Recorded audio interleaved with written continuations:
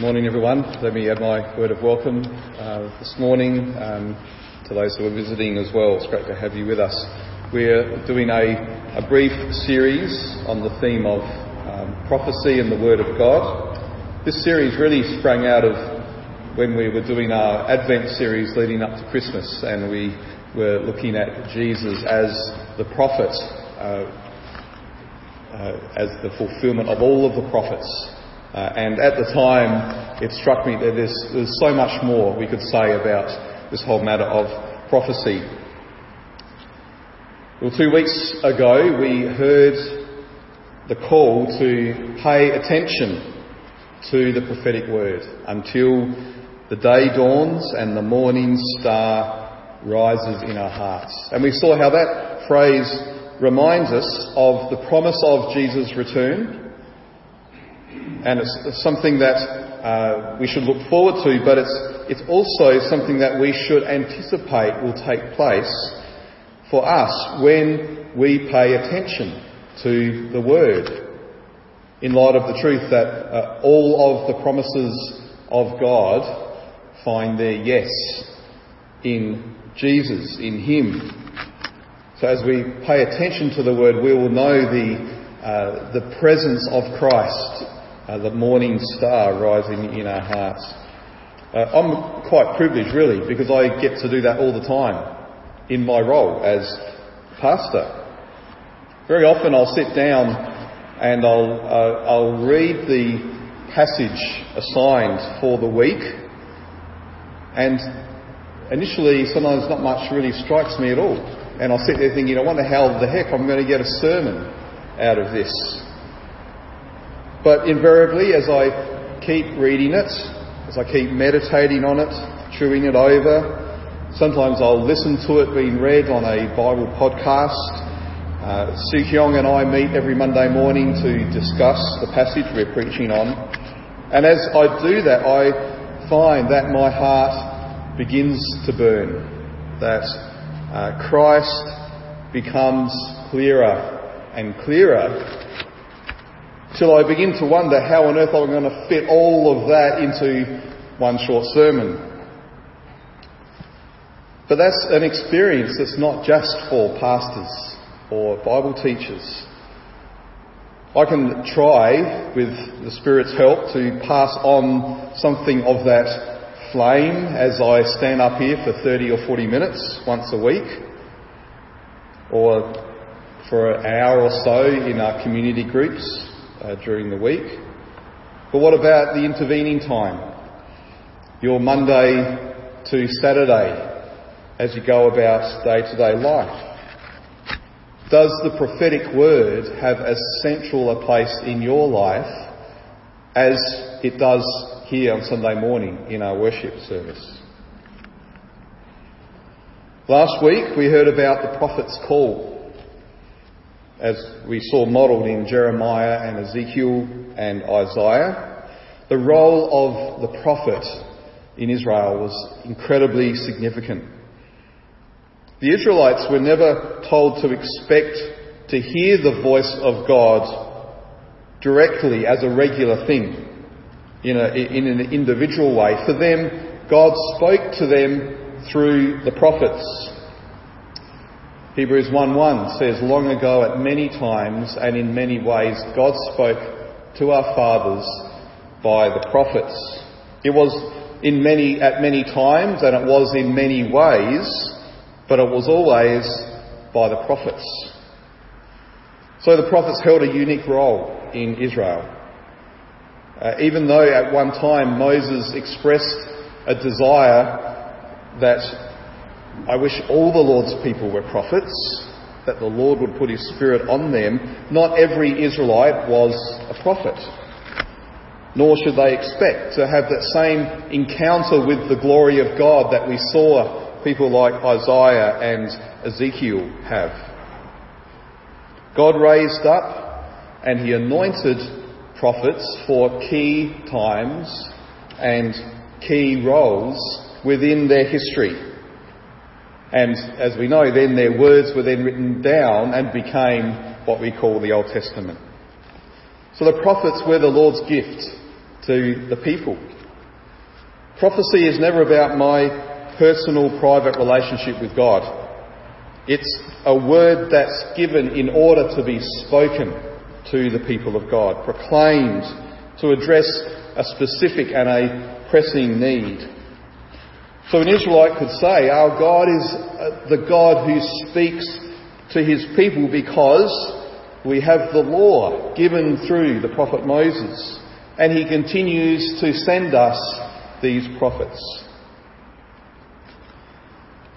When Israel stood on the brink of the promised land and Moses was giving his final address to them, he said to them in Deuteronomy 30, "This commandment that I command you today is not too hard for you, neither is it far off. It's not in heaven that you should say, who will ascend to heaven for us and bring it to us that we may hear it and do it.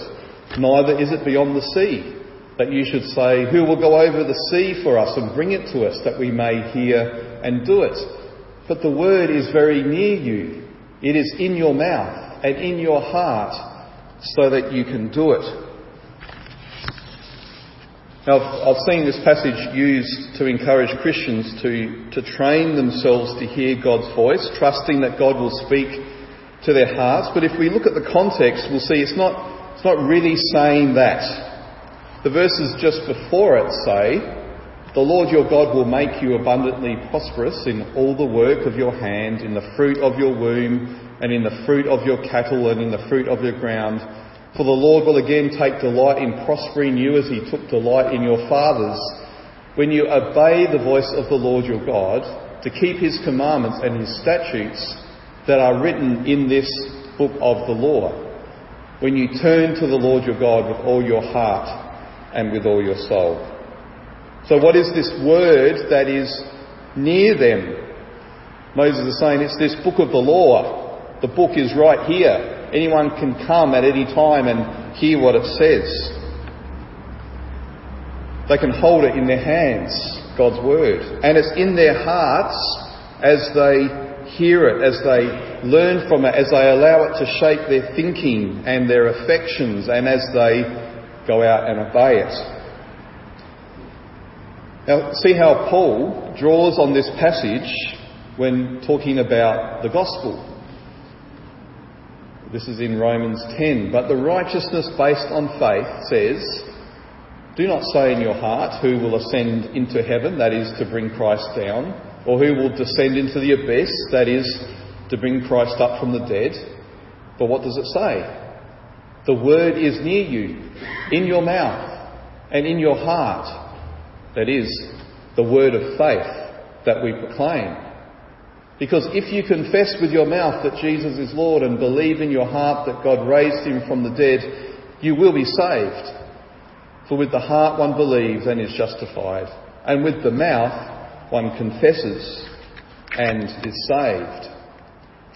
This word of faith that we proclaim is a reference to the gospel message.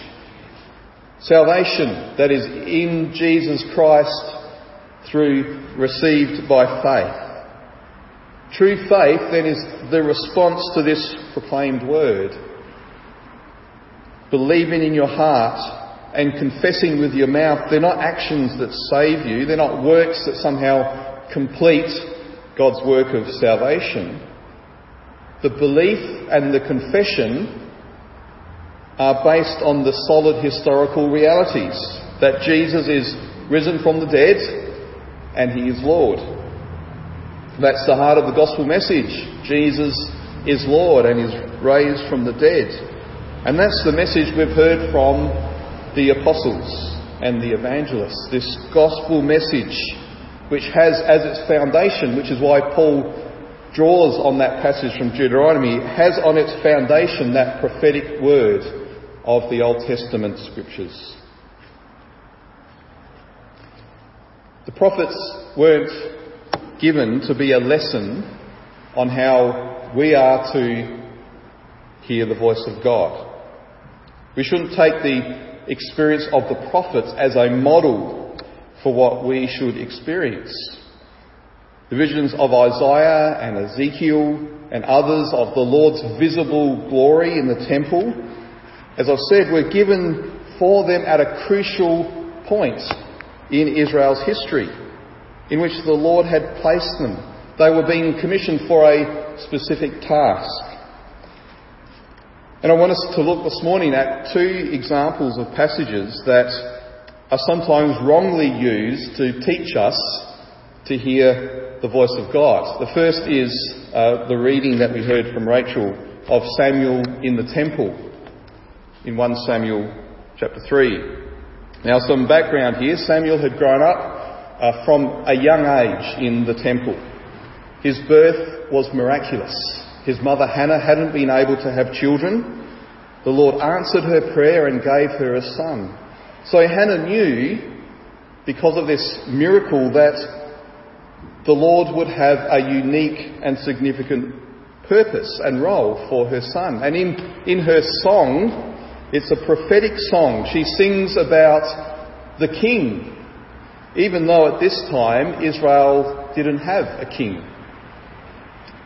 As it turns out, Samuel became the final judge, and he became a prophet, and his role was to anoint the first two kings of Israel, Saul and David. So this was a pivotal moment. It was a significant turning point in the biblical story. It would lay the foundation for all of the promises that were to come next about the Messiah, the King to come. So the Lord was raising up this young boy from the backblocks of Israel to be the one through whom his word would accomplish his purpose. Now, Eli was the priest in charge of the temple, but his two sons were known to be corrupt and immoral, and the problem was, though, that the priesthood was passed on from father to son. So once Eli died, these two evil men would be in charge of the temple. But actually, God was in charge. He was in control of the situation. He'd already put the boy Samuel there, and he says in 2:26, "Now the young man Samuel continued to grow both in stature and in favour with the Lord and also with man." If that phrase sounds a little bit familiar, it's because that's the kind of words that were used of John the Baptist. And it was also the kinds of words that were used of Jesus when they were children. That's a sign that this boy has something significant, a significant role to play. Then a prophet was sent to Eli. We don't know who the prophet was. It just says a man of God. And this prophet foretold the demise of Eli's family. He predicted the death of Eli's two sons. And then he said in 2:35, "And I will raise up for myself a faithful priest, who shall do according to what is in my heart and in my mind. And I will build him a sure house, and he shall go in and out before my anointed forever." All of this is setting the scene then for this more well-known part of the story, when the boy Samuel first heard the Lord speak to him. See how verse 1 tells us that the word of the Lord was rare in those days. There was no frequent vision. There's a reference to the ministry of the prophets.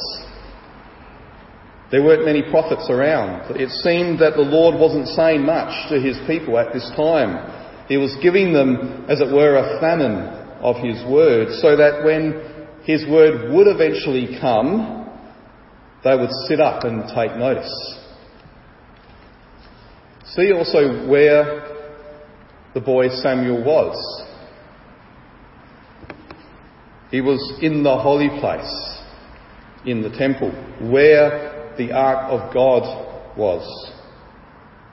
The reason he was there is because Eli, who had bad eyesight, could no longer perform his duties in the temple. He couldn't see clearly enough to do what he was doing. And one of the particular roles of the priest in the temple was to maintain the lampstand The one that we saw a few weeks ago that I showed the children, the seven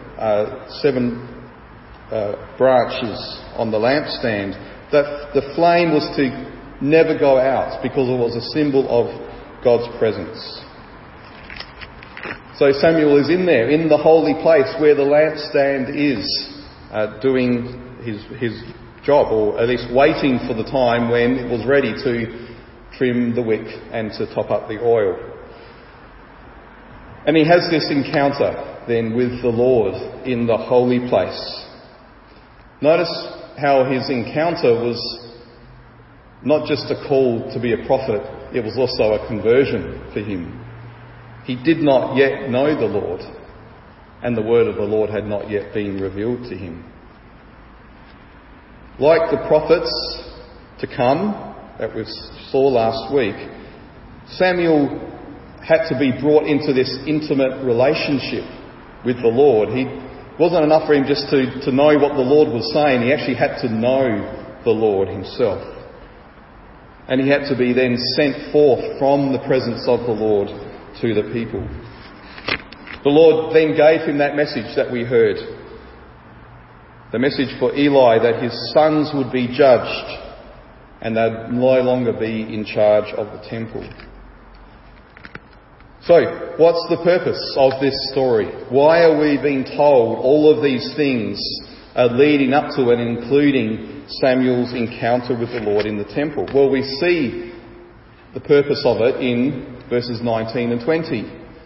Samuel grew and the Lord was with him and let none of his words fall to the ground, and all Israel from Dan to Beersheba knew that Samuel was established as a prophet of the Lord.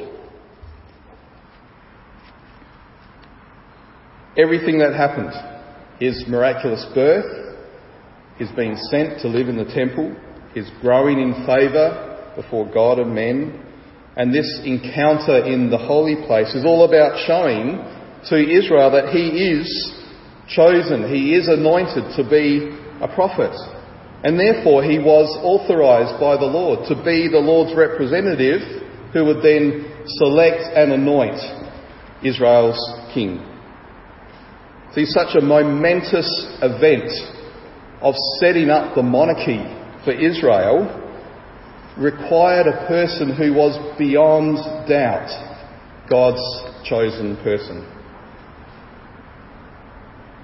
So rather than being a lesson in how to hear God speak, this story shows us how God just continues to be faithful in fulfilling his promises. It shows us that he'll speak when and where he chooses, and when he does speak, his word will accomplish what he sends it to do. So the Israelites were given an assurance, not that they could know God's word in exactly the way Samuel did, but they would know God's word as he spoke to them through Samuel. The second story that's often used is that of Elijah on the mountain. Let me read this from 1 Kings chapter 19. Before I do, again, a bit of background to this. Elijah has just had the victory over the prophets of Baal when fire came down out of heaven and consumed the sacrifice, and the Lord was shown to be the true and living God. But he was on the run from King Ahab and Queen Jezebel. Even though Baal had been shown to be false and the Lord true, Jezebel had threatened his life, and so he fled. And he, for some reason, headed off in the direction of Egypt. It's almost like he was going back along the path that the Israelites had taken when they came into the land. And eventually he found himself at Mount Horeb, also known as Mount Sinai.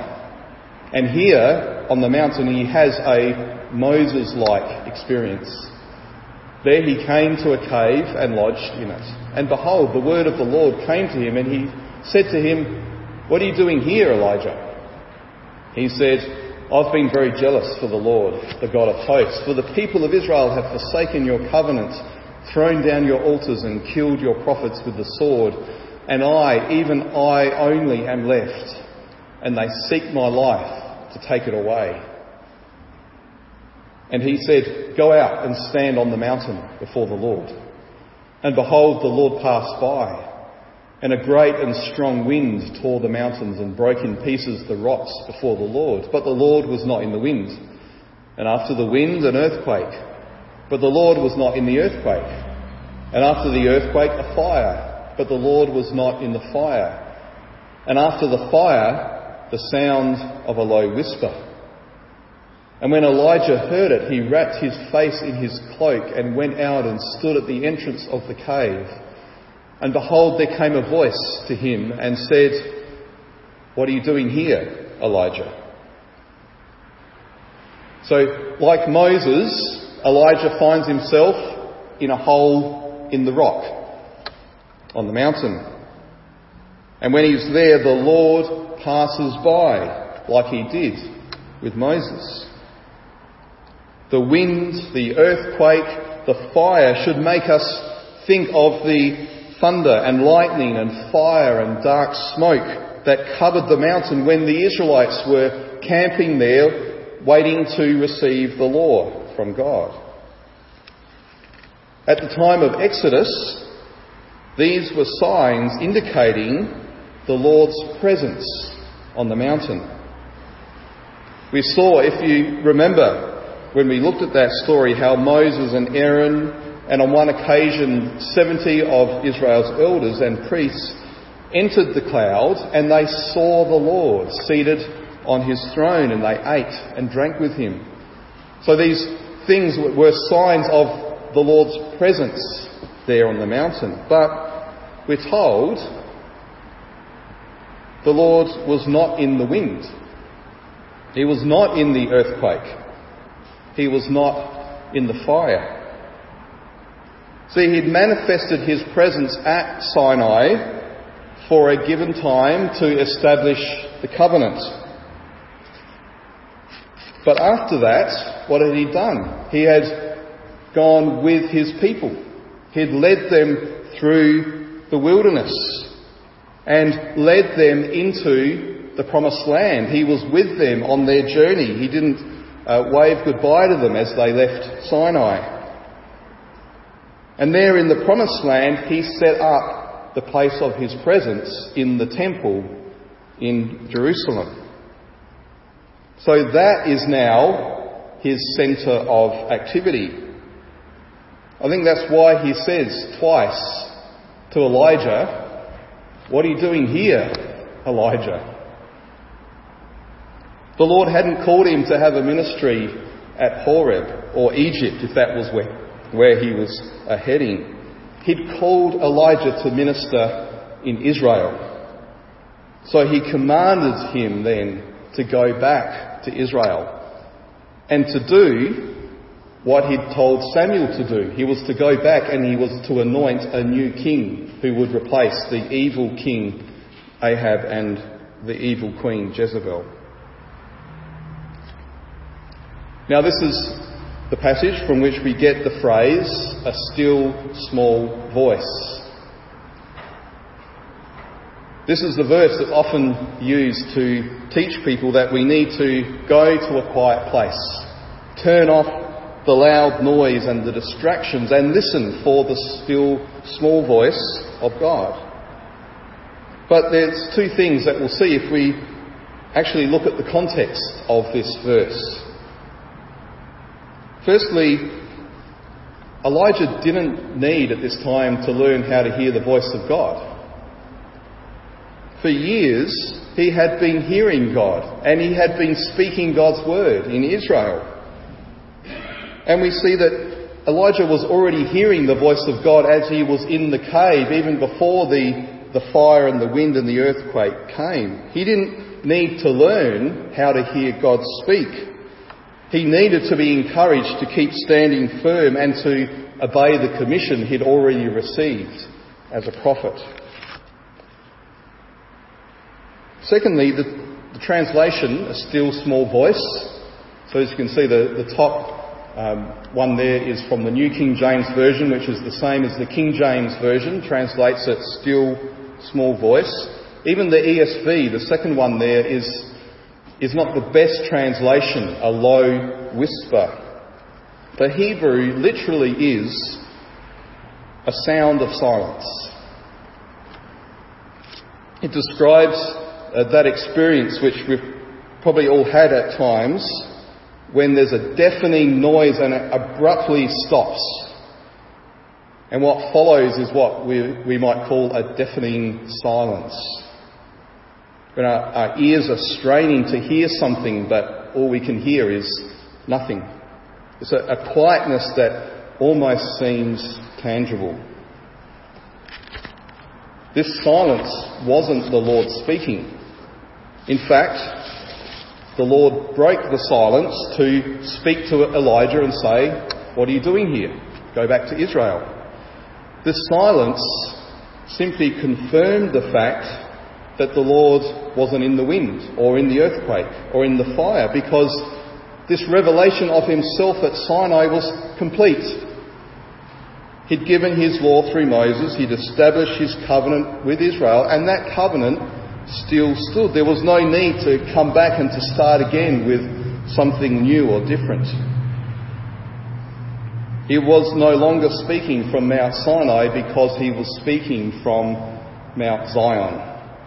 So Elijah was to go and do what he'd already been doing, calling the king, calling the people to return to the covenant that they received at Sinai, to read and to hear and obey the book of the law, to bring their acceptable sacrifices into the temple and to turn from their idols and to worship the true and living God in spirit and truth.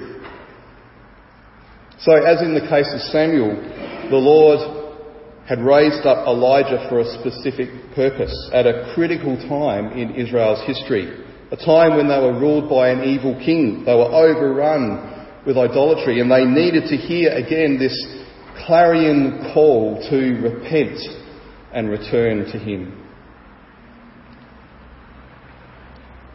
If we treat the prophets simply as examples of how we can learn to hear God's voice, we're not only misunderstanding the scriptures, but we're actually trivialising what God was doing through the prophets.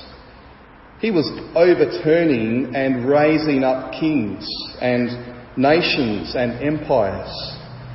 He was pouring out his judgments on the earth. He was engineering everything to steer history in the direction that he had planned for it.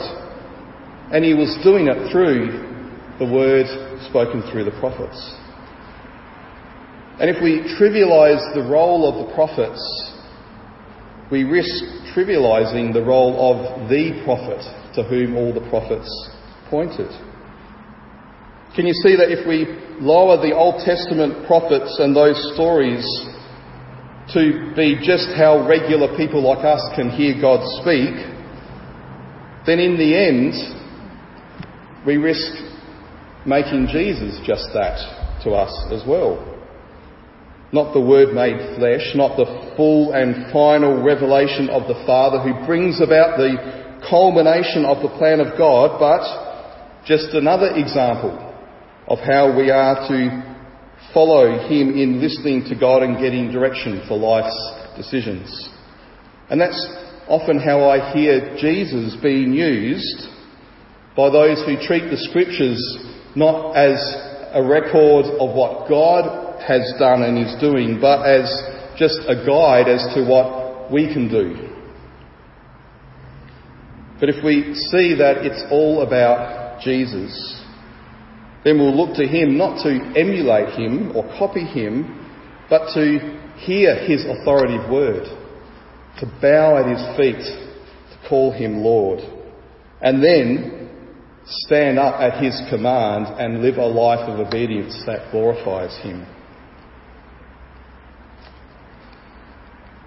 The prophet Amos lived about 100 years after Elijah. He's thought to be the first of the writing prophets, meaning the prophets who have a book in the Bible named after them. He prophesied during a relative time of prosperity and peace, but he warned of a judgment that was to come. Because in their prosperity, the people had become complacent. They'd begun worshipping idols again. The rich and the powerful were oppressing the poor. And through Amos, the Lord pointed to this close link between the prophets and his actions. Amos chapter 3 says, "Do two walk together unless they've agreed to meet? Does a lion roar in the forest when he has no prey? Does a young lion cry out from his den if he has taken nothing? Does a bird fall in a snare on the earth when there is no trap for it? Does a snare spring up from the grounds when it has taken nothing? Is a trumpet blown in a city and the people are not afraid? Does disaster come to a city unless the Lord has done it? For the Lord God does nothing without revealing his secret to his servants, the prophets. The lion has roared.